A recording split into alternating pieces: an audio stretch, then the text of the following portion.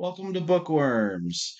I'm Joe, and with me today is not Alex. We're doing another bonus episode with Becky. Hi, Becky. Hi, Worms. What are we talking about today, Becky? We're talking about this book called Peep, and it's by Roland Smith, and it's one of my favorite books to teach my middle schoolers. I don't know if they actually enjoy it. I don't care. And what grade do you teach this book in?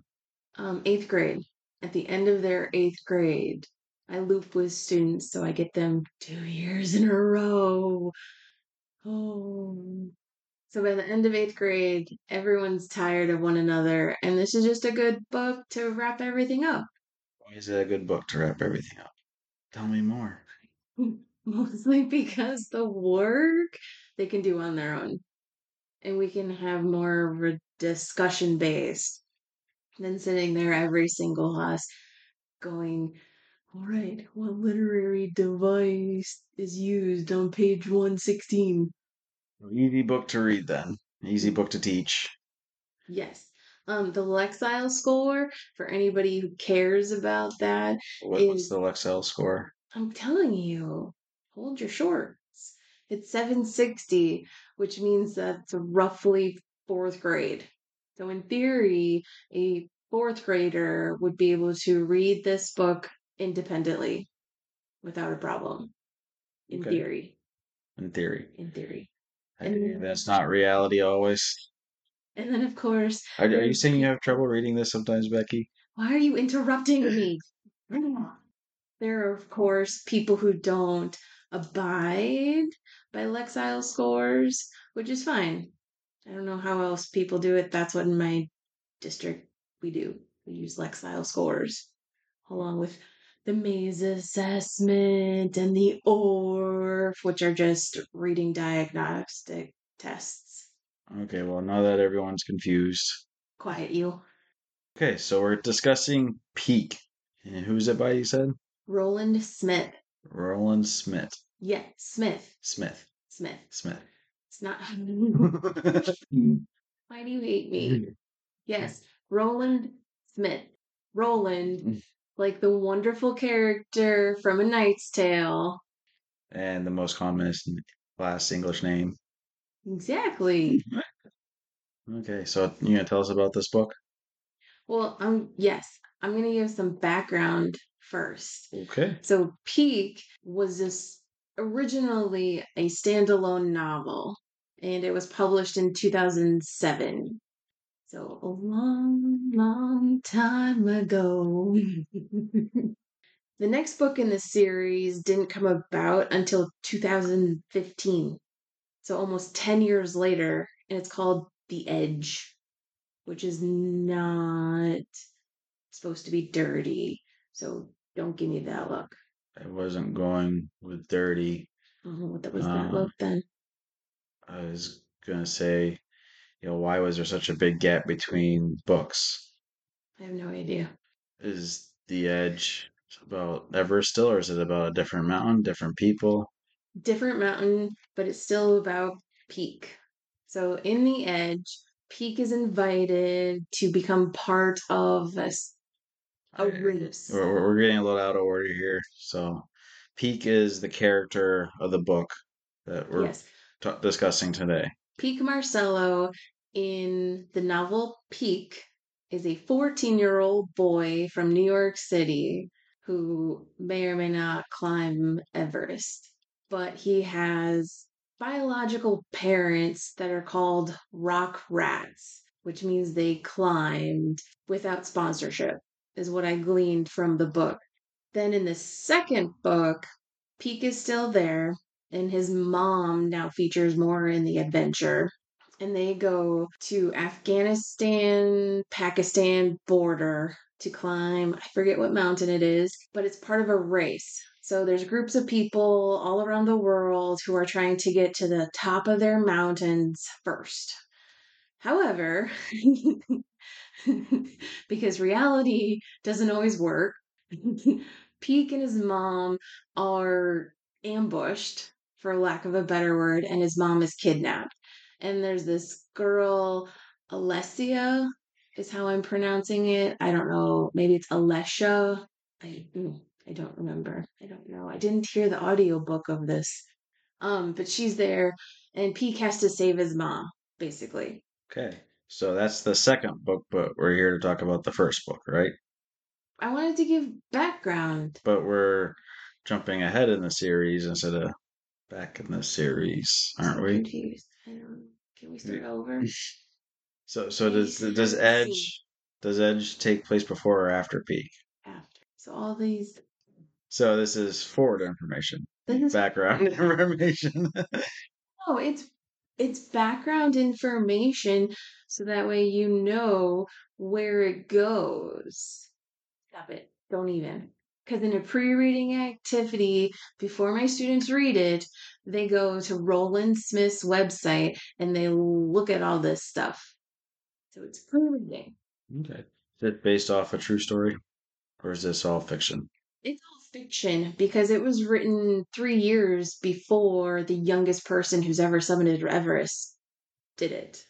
Who's the youngest person? Well, as it stands right now, it's Jordan Romero, who was 13 years old and he summited in 2010. But that's not to be confused with, I'm going to butcher her name and I apologize, Malartha, Malavatha Perna. She was also 13. She summited in 2014, but she's a few days older. Like at the time she's not the youngest. Jordan still is. And it's not to be confused then with Ming Kipa Sherpa, who was from Nepal and summited in 2003. And she held the youngest person title for 7 years until Jordan came along. How old was she? She was 15. And she also climbed on the Chinese side, which is different than the Nepalese side. Which way is harder? I don't know. The purists would might say China, the Tibetan side. In the book Peak, one of the people says that the Tibetan side has more prestige, but there are three different ways getting up there. There's the Nepalese side, the Tibetan side, and then I believe it's the Western side, but that one's not talked about very often. I think the Nepalese side probably isn't as prestigious because you can get to two mountains from that. Because you go up to a certain point and you either go to Everest or you go to Lhotse. And it's probably the more popular one since it's more Easier likely to to get get to. or more likely to get permission to, since the Chinese Exactly. are kind of anal about who gets to do what in their country. Exactly. And something just also very weird, not weird, coincidental. There was this girl named Abby Sunderland who was sailing around the world around the same time that Jordan Romero was summiting Everest. Abby wasn't able to do it at that time. Her ship, her boat, whatever, got injured during a storm and she had to be rescued. But Jordan summited, I think it was May 22nd, 2010, and then Abby had to saved June 12th, 2010. So very similar time. Okay. Okay. We're gonna get into the book now? We're getting into the book now. Oh, thank goodness. I was getting nervous. I have a thing about Everest. I can't help it. Like a conspiracy theory. Y'all, there is a conspiracy theory about Everest, and it is that George Mallory and his partner might have actually gotten to the top first, and it wasn't Edmund Hillary and Tenzing Norgay. But the evidence was on a camera that Mallory's partner had, and they found the camera. The Chinese government found the camera and tried to develop the film, and it magically disappeared. And this was corroborated in it was a book. Oh, poop. I went up with National Geographic and they found Mallory's body. And then a few years later, they went up to go look for his partner's body and they knew the locations and they talked to people on an expedition who had gone up in like the 70s and talked about finding his partner. forget the book now. Either way, the Chinese did not get to the top first, which just makes them angry. That's really all it is. They're just pissed. Okay, anyway, we're gonna get into the book now. Yeah, sidetracks over, 12.5 minutes in. Don't make fun of me. Worse than Elena and You can't diss the book and then be all nice to them about it. Stop it. So the book opens up with Peak on the back of a truck riding in a Moleskine. And then we're zipped back into the past, and he's climbing a building in New York City. And it's cold, and his face freezes to the building. well then. He's like, why do I do this? Now, he gets caught, surprise, surprise, and he's sent to juvenile hall, as one does, you know? Trespassing is a crime after all. Yes, it is. While he's in juvie, the police officers tell him, oh, we now know who tagged these 6 other buildings. So this isn't the first time he's done this. It's the first time he got caught because the mayor or the governor, I'm pretty sure it was the mayor, had a party in the Woolworth building and caught him. I've seen pictures of the Woolworth building.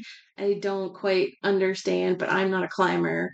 So, what else? Anyway, his English teacher visits him, which I just thought was very strange, and gives him his final summer assignment. Like, you can finish out the year here in juvie by finishing these moleskines. Write a story. And a denouement is important to it. Pete goes to this really weird school where they don't actually have grades, they have projects. And I don't know. It seems a little weird for your English teacher to visit you in juvie, but whatever. And we're technically not supposed to call it juvie. It's supposed to be the JDC, the Juvenile Detention Center. Is that how it's said in the book? Yes. Okay. Why do they do that? Probably to make it feel less threatening. They're also not supposed to call their guards. Sometimes in education or when you're working with children, they want to be very flowery because heaven forbid the truth is out there. Anyway, so after Vincent comes, his mom comes. And his mom, as you can imagine, is upset. And No, I know, really? right? And she's going off the cuff and this, that, and the other thing. And then is like, and then after last night's event, and Peak has no idea whatsoever. And so his mom just looks at him and is like, yo, a boy died copycatting your dumbass. So this boy copycatted by climbing the Flatiron building and was 72 feet up and then became a pancake. So, Only 72 feet? yeah. I'm currently reading another book for our podcast where apparently a man attempted suicide, jumped off a 77-foot thing, and hit concrete and was able to walk away with a couple of band-aids and a therapist. Well, so they want to put Peak away for 3 years and 3 months because that's when he will turn 18 because they feel he is responsible for this boy's death. That seems a little thin. But stranger things have happened in reality. Just saying, it seems a little thin, So, that's all. so right now, there's this thing happening in, was it Virginia, where the teacher got shot by the 6-year-old? The teacher is suing the district, and the district is like, you can't sue us. This is part of your job. You should expect to be shot. So who's at fault here? Well, is that the same one where the parents are getting held responsible for the kid? Yeah, Yeah. So I mean, I guess the fact that the parents are being held responsible for the kid being able to get a hold of the gun and shooting the teacher, that's legit. But obviously, teachers should not be considering part of the job is getting shot at. right? Yeah. But that's how that's working out right now. And that's a question I give to students when we reach that part is should Peak be held responsible for this other boy's actions? Because it bleeds into other things. Particularly, we we talk about school shootings because we are in eighth grade. They're a little bit more mature and they can handle it. And so we talk about how after a school shooting, everyone goes after everybody, from the school district to individual teachers to the gun makers, and who is actually responsible. And some interesting conversations happen. Some kids definitely definitely are anti-gun. Surprise, surprise for the district I teach in. Some kids, though, think that Peak is to blame. What is their reasoning for blaming Peak? He's a leader, and we follow our leaders. Even though he's not going out there saying, do what I do, he's just kind of doing it in the shadows. Yeah, Okay.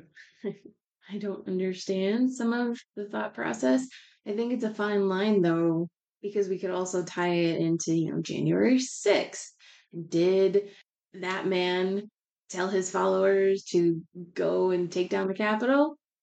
I think it's different because, as World War II pointed out, just because you say I'm following the orders of my commander doesn't wipe responsibility away from you. But if we're going to say that, a leader is responsible for any action that's taken independently, you could almost say that the guy that created Batman should be responsible for any vigilantes out there that are trying to stop crime on their own in a skin tight suit. That's just that's another extreme you could take it in, Yeah. and so that's why I said it's like if Peak is not telling going on the media saying do what I do, deface buildings, climb crazy scaled up walls and all that stuff. It's just someone just doing what he's doing. I don't know. Just seems wrong. But it's a good discussion. And sometimes it gets fairly circular. Excuse me. Students yell at one another, and it's the end of eighth grade. I'm just like, whatever. Be kind in your yelling. So Peak's in jail. And then they go to, it's not a grand jury because he's a minor, and it's sort of closed family court. And what happens is his biological dad appears, comes storming in to save the day. And the plan is for Peak to go to Chiang Mai, which is in Thailand. Through all of this, he has two half sisters who have the same birthday as him, and he loves them to pieces. They're called the Peas because their names are Patrice and Paula, and his name is Peak. The Peas. Ah, there's a theme. And one of the things that the Peas ask him, they're like, your dad's not our dad? And Pete's heart just, because they'd never told the kids that. And that just like gets me in the feels.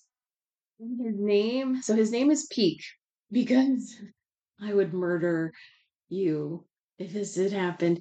He was on Annapurna on a climb. He had summited when he got the call that his child was born. And Peek's mom asked, what do you want to name him? And he said, Peak. And she goes, Pete? No, Mountain Peak. Peak.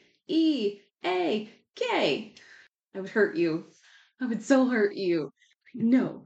So then a couple months later, Peak is a newborn still. They're living in Colorado, and his mom is on a practice wall in their backyard and she falls, breaks her body. Takes a year to get her back in shape, but she doesn't go back climbing because she's like, I have this little one and I can't be selfish. So Peak's dad, Josh, goes and climbs and does his thing and pops in every once in a while like a prairie dog. And then Rolf comes. For the longest time, kids couldn't figure out how to pronounce that man's name until we listened to the audiobook. They were like, is it Ralph? Is it Rolf? No, I'm like, it's Rolf. It's not. Thanks for to the audiobook for backing me up. Anyway, Rolf and Peek's mom used to be a thing, and they rekindled that thing and they moved to New York City. And while Peek went to all sorts of climbing camps, It wasn't enough. And so that's why he ended up doing skyscrapers. That's the end of one chapter. I forget what the chapter's called. So he put on a plane with his dad to go Chiang Mai. But somewhere in Bangkok, there's a doctor's appointment. And I believe it talks about all the places that he was poked and prodded.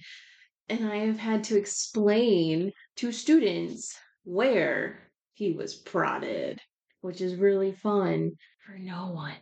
I can see you want to say something, Do you have a quote for us? Is that why you opened up the book? possibly. It goes, let's see. They checked my eyes, ears, mouth, and other holes I don't even want to think about. Having to explain that. No, it's not fun. I would think the eighth graders would kind of figure that out on their own. Some of them do, some of them don't. And they're the ones that ask. The ones that don't. Yeah, they're like, what? What other holes? And then there's giggling because the ones who get it know what's about to happen. After the doctor's appointment, Josh tells Peak, JK, we're not going to Chiang Mai. We're going to Rest. And Peak is like, what? Everest? Okay. Because apparently it's a big deal for climbers to climb Everest. I can't imagine why. Any ideas? They just like copying everyone else that's done it, I guess. Burn. So they go to Kathmandu, which is in Nepal, and Josh just leaves him. He plops him at a hotel and is like, deuces, I'm going to the mountain. Do we know why he just leaves them to go do it himself? Even though he just said he was going to bring Pika with him? Part of it is Josh was already at the mountain when he got the call about Pete being in jail. So he was already acclimatizing and he has clients who are waiting for him at the mountain. Peak, if he wants to climb Everest, has to acclimatize. He can't go straight from New York City to base camp at Everest without a problem. So a lot of people will spend a couple of weeks or a week in Kathmandu before moving on. What's the elevation of base camp? Well, it depends on what side you're on. The side that Peak is going to be on is going to be around 17, 18,000 feet. And if you're coming from sea level, while it might not be totally awful, it's not going to be fun unless you're one of those lucky people whose genes is like, whatevs. Doesn't matter. Oxygen? I don't need that. He has a bunch of gear in his room because his dad spared no expense, like Dr. Hamilton. Jurassic Park reference. You're just staring at me because you didn't seem to get it. You're bouncing a little bit, so trying to keep up, that's all. Grr. So he's left in this hotel room with a bunch of gear because Josh has left. And as any sane person does, he tries out the gear, including the camp stove. And then there's a knock on the door, and another boy is on the other side, and is just like, what the fuck? Without actually saying that. And Pete can only say, I just had to try it out. And I'm like, of course. That's what boys do. They have to try it out, right?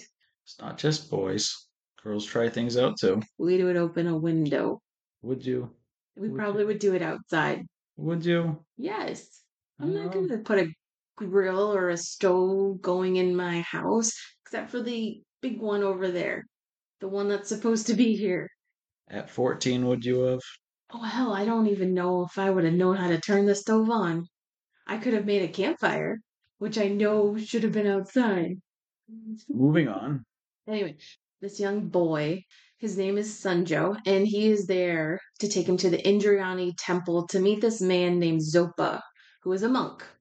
The monk, Zopa, is going to help Peak get to the mountain. Josh trusts him implicitly, and we will find out many reasons why. But Zopa, throughout the book, and I've kind of talked to students about this, is portrayed as one of these wizard type people. Like just magically knows when a snowstorm is going to be coming, or exactly what size somebody is just by looking at them. So we talked a little bit about how people of color are portrayed, and sometimes students don't understand how different perceptions are. Because for some of them, a monk being able to predict the weather makes total sense. They go back to Peak's hotel room and they try on all the gear again in front of Zopa. And Zopa is like, keep separate pile. I know what I'm going to do with stuff to get rid of. And then the stuff that they have to get rid of totally, they go and find gear to trade it out with. And then they go to Everest. They get on their way. Sunjo, Zopa, Peak, and these two brothers, Yogi and Yash.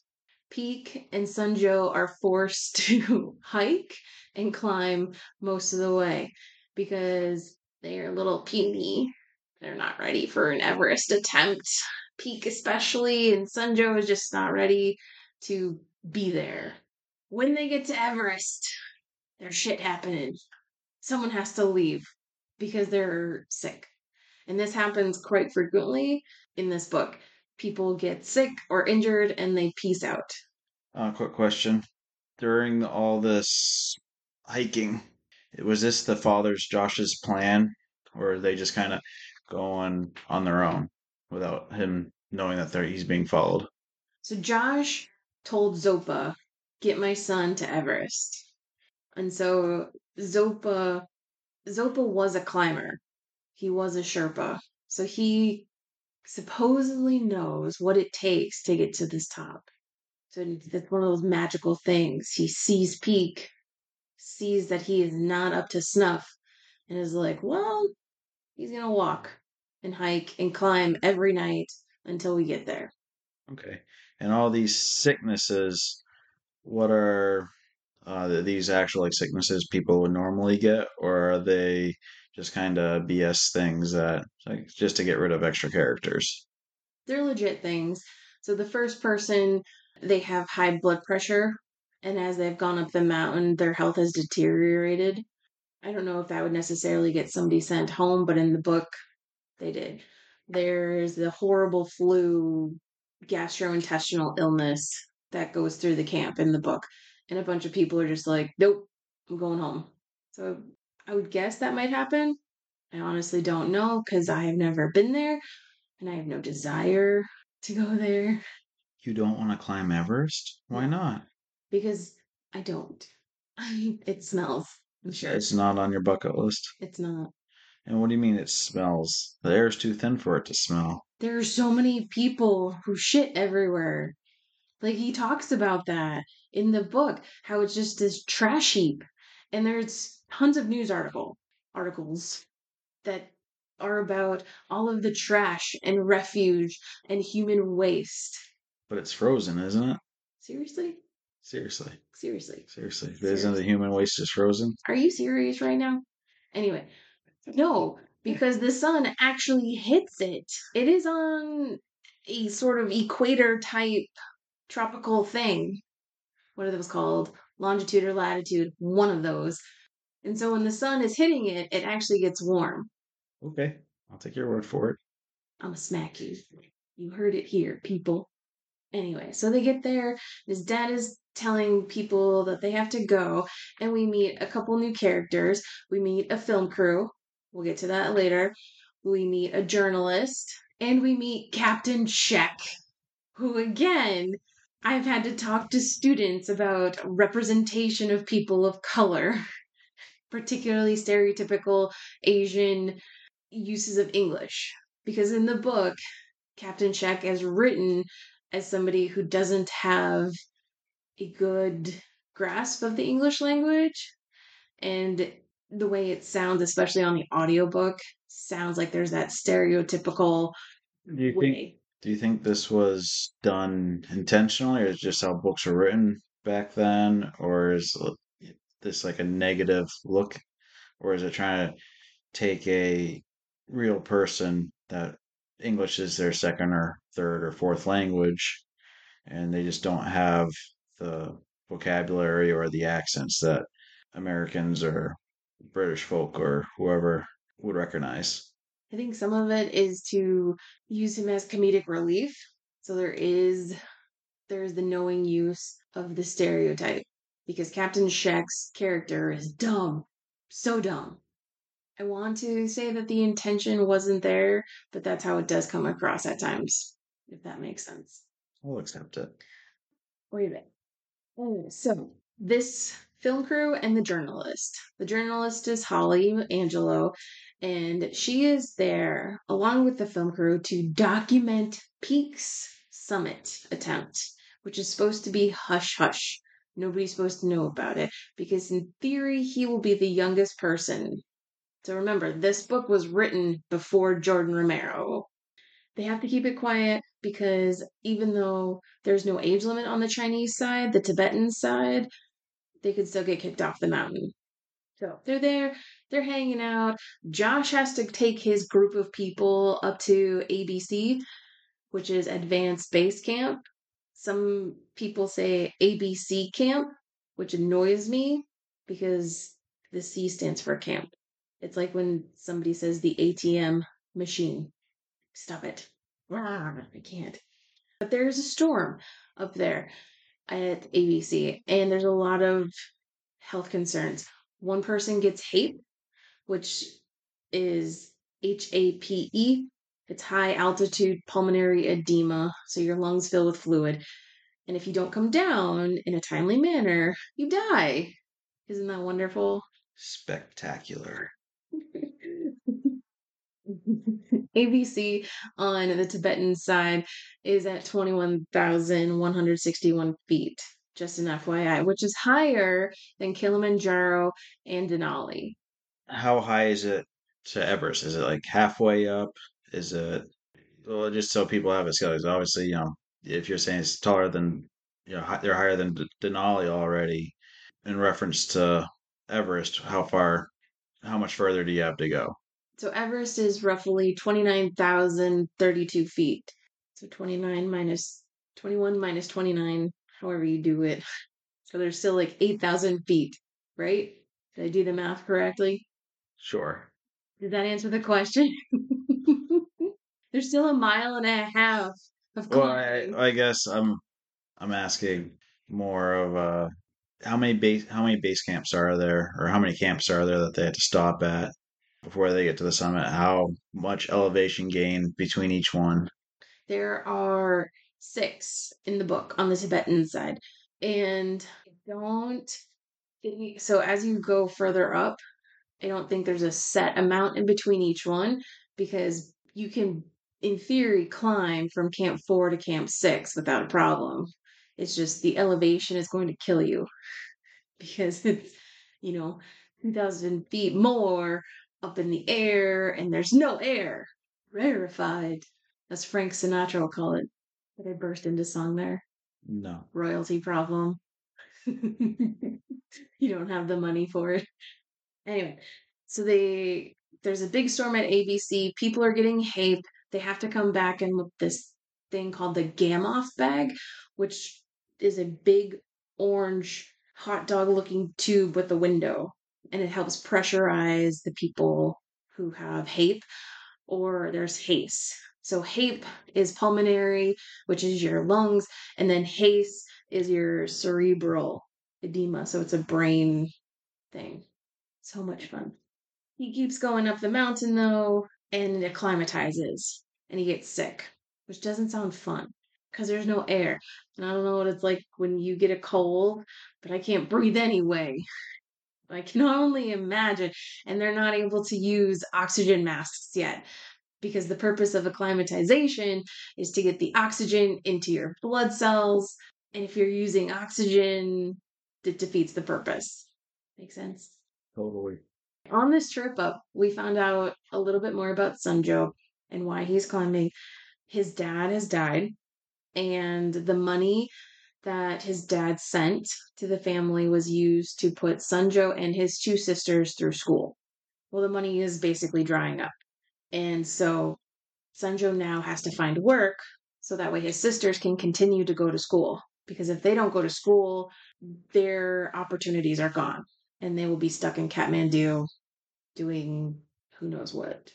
So we learn a little bit about that. And Zopa says something that kind of follows through the rest of the book. And you can never tell who the mountain will allow and who it will not. So what do you think about that? Foreshadowing? Probably. Are we still in the first like 20 pages of the book? No, we're getting to part two. Part two? Yeah, Moleskine 2. Because Peak is writing all of this down because of his English teacher. They come to the mountain. Peak feels like shit, but there's a package waiting for him. And just like me, and I don't know who else, but us weirdos who really love mail, he's so excited. There's some stuff from his sisters, and then the piece de resistance is there something from Rolf. And it says something along the lines of, I love you, I miss you. And Pete gets into this whole thing about how it's not we miss you, it's I. Josh never returned any letter that Peak sent. So now Peak is also just like, the fuck, Josh? What's up with this? And then we go to Moleskine number 2, which starts out with secrets. Secrets. Secrets. So I take it they're not going to stay secret for very long. Of course not. Some of these do to an extent.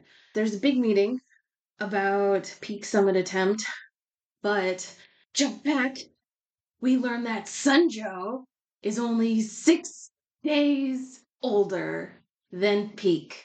And it's very dramatic. It's also very dramatic because Sunjo is in Tibet illegally, but legally at the same time. Sunjo is a Tibetan citizen who crossed into Nepal illegally, and now he's back in Tibet on forged documents. Okay then. Their drama, so much drama.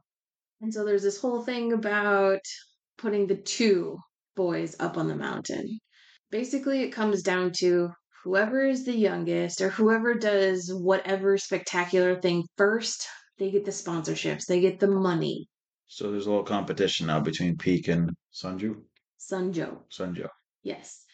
The competition is for Peak getting that prestige and helping his dad out because his dad's company isn't doing very well. They look really good on paper, kind of like a farmer, but in reality, things aren't going well. Sunjo, if he gets the money, can help his family, send his sisters to school, send himself to school. And as we all know, the more educational opportunities you have, the more opportunities you have in life in general. Or is this book kind of getting people to think harder about the locals who they are doing all this work for the people, how they're basically getting screwed over anyways? And all these Americans or Europeans are getting all this credit and all this extra money for doing these feats where the Nepalians and Tibetans are getting almost nothing. Is that some sort of voice for the story? Yeah. It's there. There's a section where the film crew is complaining about the yaks that take a bunch of stuff up along with the Sherpa porters, and the film crew is bitching about the poop and the smell. And Pete turns around and is just like, without them, we wouldn't be able to do this. And rah, rah, rah, rah, rah. You remember that documentary you watched on the I, Napoleon? Yeah. there's a book in my room. What's his book called? I don't remember. I'm a horrible human. Do you remember his name? Fuck. I'm a horrible human. But his story is pretty cool too, Mm-hmm. because they were trying to do so many things in this short amount of time. Yeah, he was trying to peak, was it the top 10 mountains and the range there and In like 6 months. in 6 months, and it had never been done. And Without oxygen, too, I think. yeah, they were free climbing a lot of the stuff, and China was being jerks and not letting him hike one of the mountains, and they just barely were able to get it in at the last minute to make the world record. And the guy was and his buddy, well, the guy was a British Special Forces guy, but he was Nepalese, Nepalese. Nepalese man. So he was making this big deal about how they didn't have the media coverage for it because they weren't white. Mm-hmm. And it ties into a little bit with a conversation Zopa has with Peak, where Zopa says, "You climb for sport. Sherpas climb for to support their families." And with my eighth graders, we have that conversation. What is the difference between doing something for sport and doing something to support your family? And we talk about football players and how a lot of time, when was it, 10 years ago or so, it seemed like a lot of NFL players were saying they didn't have any money. Do you remember that? I feel like they always say that. We talk about that. We talk about as them, middle schoolers, high schoolers, college students, if they decide to go, where is the line between doing something for sport, for fun, and doing it for a scholarship or for their family, etc. So we got the competition, and they're racing to the top, and they're having to go up and down as you normally do because to acclimate yourself to Yep. higher elevations. Yep. And they do that a few times. Peak also makes friends with a lot of the porters. And there's a short story about Gulu, who's one of the porters, and his yak. And it's very reminiscent of the Star Wars. Where's the one where it's cold and Luke is shoved into an animal? I don't remember which one that is. It's the second original movie. The Empire Strikes Back. That one.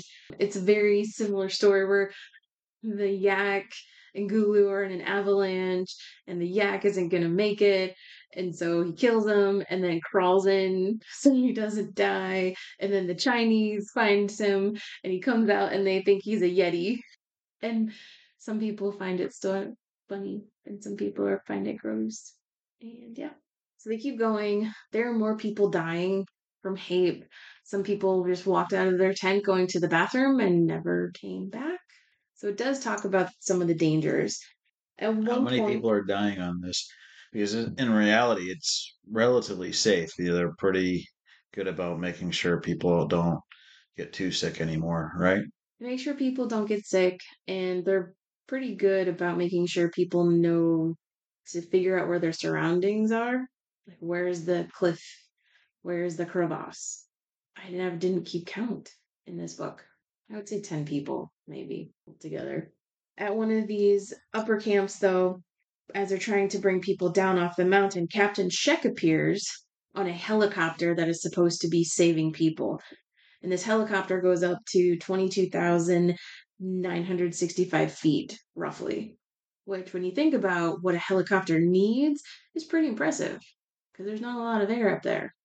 But Zopa gets taken, and everyone has a riot because Zopa is loved.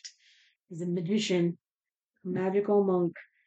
Back at base camp, Peak and Josh have a huge fight because in one of the letters that Peak sent home, he said, "I'm climbing Everest." And his mom did not know about that at all. And so she's a little pissed and So wants him to call her. And Josh is like, "WTF? You couldn't have my back and keep this on the DL?"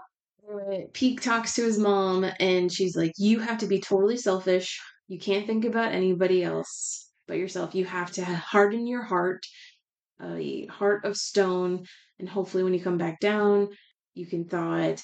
And that's the only way you're going to survive, is to be selfish and have a hardened heart." Then, right after that conversation with his mom, there's more drama about Sunjo. there's a lot of drama in this story. There is. This is a secret, a surprise that nobody saw coming. Except you. Maybe, maybe not. I don't know. Anyway, You don't Josh you don't comes. remember from the first time you read it? You're like, oh my god, because you've read it so many times now. Possibly, possibly. So Josh comes in looking for the sat phone, the satellite phone, and is like, "Dude, you're getting a shot at the summit. Sunjo's gonna get a shot at the summit. You and I, we're gonna work our stuff out, but you have to understand something. Sunjo's shot at the summit is because I'm paying a debt to his dad." It turns out 2 years previous on K2, Sunjo's dad saved Peak's dad's life. There was a terrible storm. Sandra's dad went up, saved Peak's dad, and brought him down to base camp. And while the two were being worked on, Sandra's dad died. And for those of you that don't know, K2 is the second tallest mountain in the world, but the hardest one to climb, and has claimed more lives than Everest. But it doesn't get the distinction like Everest has because it's not the tallest, which is bullshit. I hope no middle schoolers are listening to this. Moving on. Finally, it seems like Josh's clients figure out what's happening, at least with Peak, and they are rip shit because they've paid anywhere from $50,000 to $100,000. Can't talk for this trip, and they're like, if you're gonna send them up, we're not going up. And so there's this whole battle then between the clients and Josh, and eventually Josh is like, I'm sorry, Peak, you're not gonna be able to go up. Wink, wink. There's a secret team made up of Zopa, Peak, Sunjo, Yogi, and Yash, bringing the brothers back. And so they start. And it turned into a kerfuffle, of course, because the Chinese government sent climbers to Everest to check everyone's papers. Because Captain Shek kind of knows what's up, even though he's dumb as a rock. He's like, something's fishy here. And so the only way for Sunjo to not go to jail is to go down the Nepalese side of Everest. So they have to go over the top now. But Zopa gets sick, sick to the point where he is like, I can't climb the mountain. It's not going to go well if I keep going. And everyone's like, well, fuck. And there's also this idea swirling again about death. Peak sees his first dead body ever. And I think the first time I read that, I was like, what? You're 14. I was 4. Not everyone is as fortunate as you, Becky, to have wonderful parents that show you dead bodies. When you make it sound like that, sounds really horrible. My grandpa died. Okay. It wasn't like they planned it. You also went for picnics and graveyards, though. That was when I was a little older, and my mom was really into genealogy. And there were no dead bodies in the graveyards that we could see. Thank God. Thank all the deities. But on May 30th at 1:31 in the morning, they start their summit push without Zopa. So it's Sunjo, Yash, Yogi, and Peak.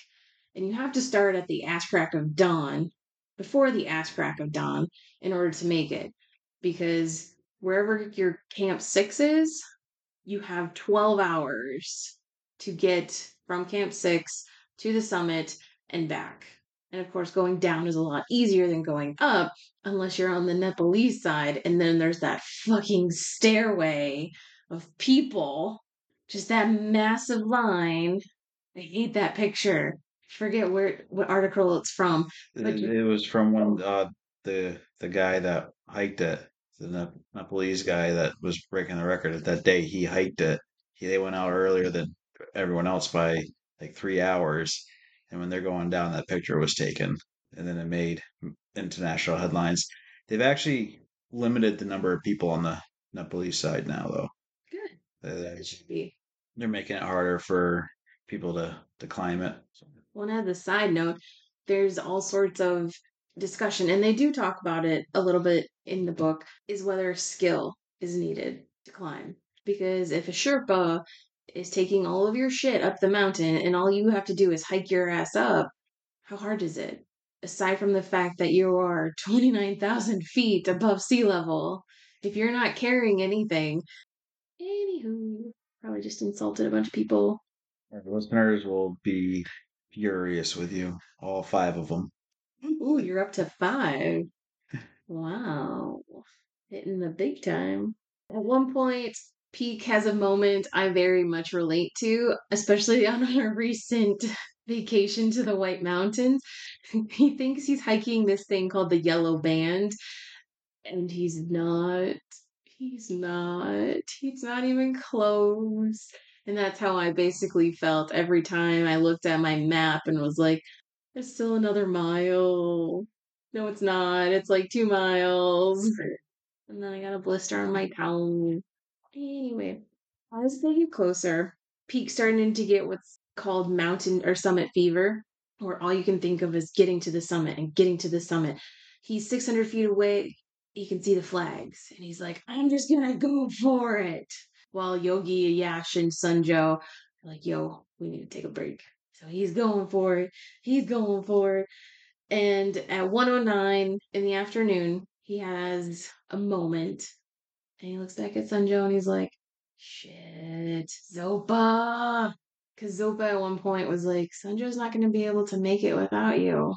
You gotta come. You gotta come help him out. But then he starts hauling Sunjo and telling Sunjo all the reasons why they gotta do this. Are they going to summit together? So adorable. You're gonna love it. So he's hauling Sunjo's ass. Yogi and Yash are climbing behind him, and at 10 feet from the summit pole, he goes, nah, I'm done. Who does? Peak? Peak. Peak is like, I'm done. I'm heading back down, yo. Peace. Sunjo, that summit pole is all yours. And Sunjo is very much like, the fuck? What? What are you talking about? Even Yash and Yogi are like, what? What is going on? But Peak is like, I don't have to be here. There's no reason. My dad is a grown ass man and can figure out his financial problems. You are trying to better your family because my dad was kind of responsible for your dad's death.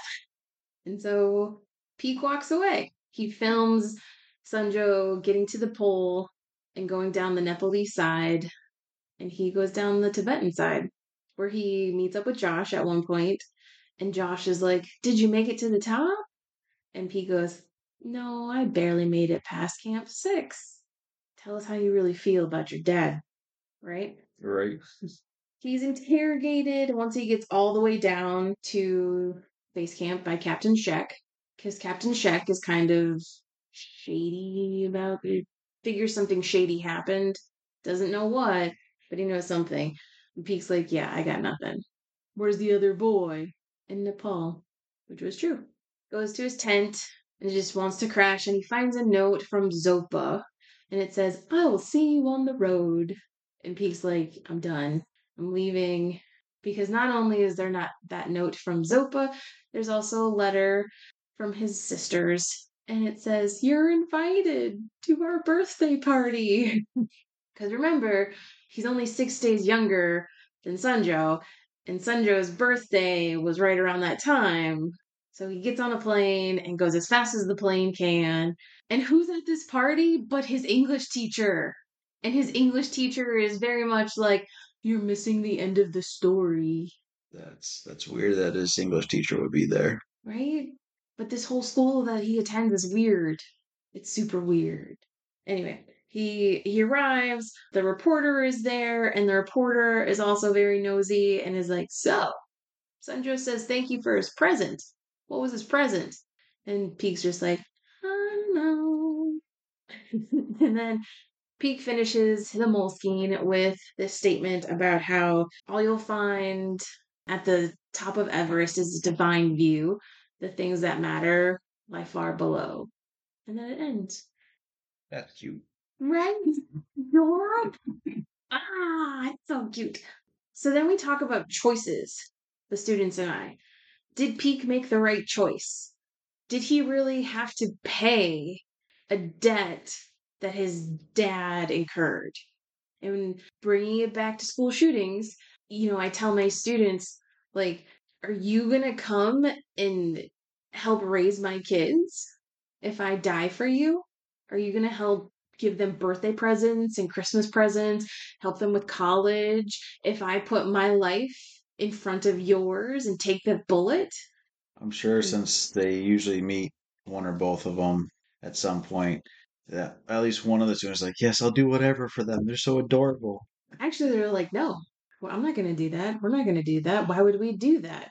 And then this past year, when I let this one kid know that it is not in my job description to save his life, he was very upset. I'm like, what do you mean? You don't have to save my life. It's not in my job description, kid. That's just being a human being that's decent. He was not impressed. He didn't like me anyway because I would not let him off the hook for things. As I usually tell people, I don't save stupid. I'm They're middle schoolers. They're not stupid.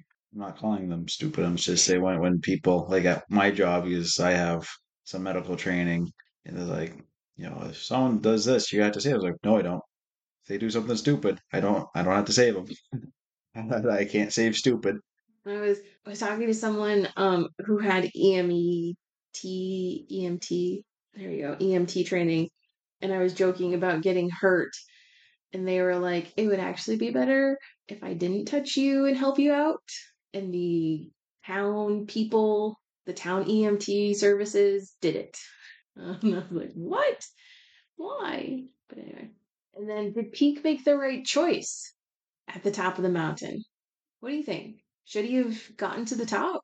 I guess me being me, I would have said I would have found a way for us both to do it, and not necessarily that then go around bragging about it, but still giving him the credit. But just if I see a summit, I have to hit it.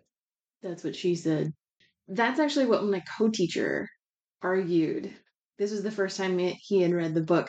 And he said, because of the last line that Peake says about the only thing you'll find at the top of Everest is a divine view, he was like, that means that he climbed to the very top. He hit the summit pole. So we don't know, do we? Sure, You're so helpful. I know that's what I do best.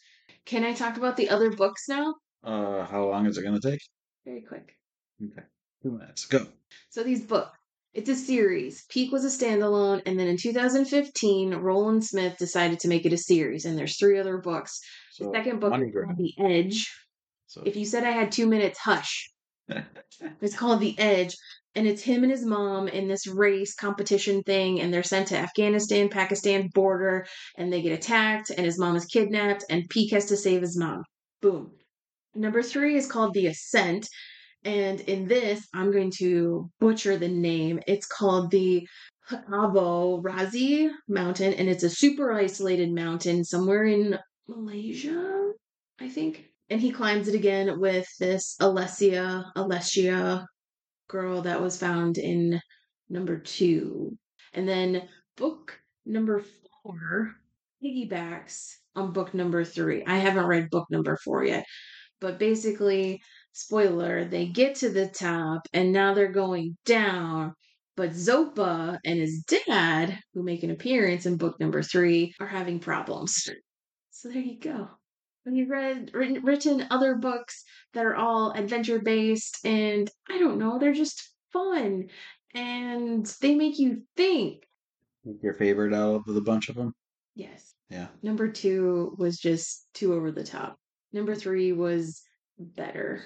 And I haven't read number four. I've read, it was something about cryptoids, oceanic cryptoids, but I forget what the book was called. And I liked it. I like his writing. It's sort of like a Gary Paulson for the new generation. Who's Gary Paulson? Seriously? Are you fucking with me? No. Who's Gary Paulson? I can't.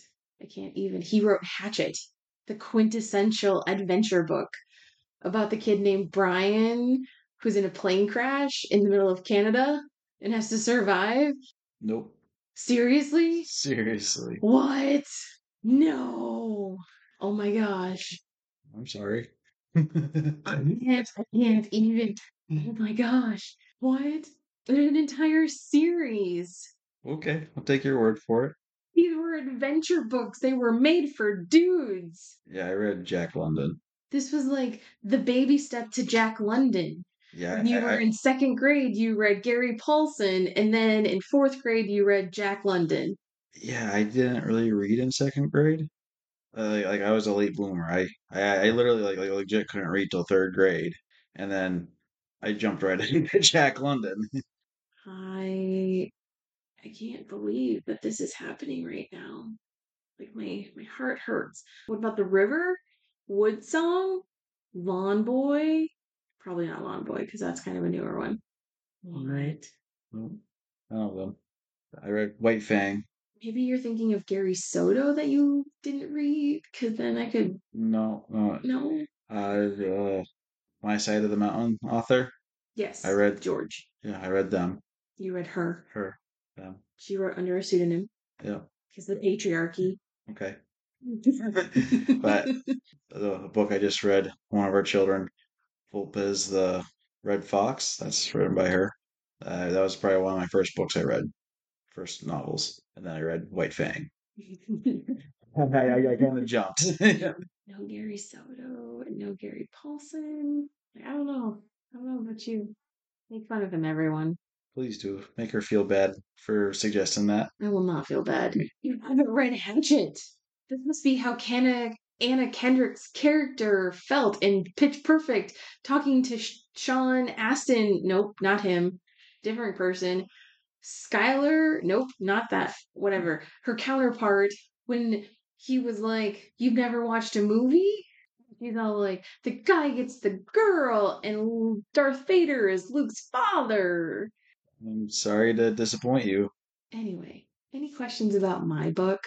No, I think we covered it pretty well. You did a good job talking about it.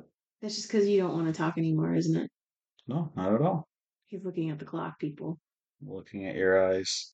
If you call them Skittles, I'm going to throw my pen at you.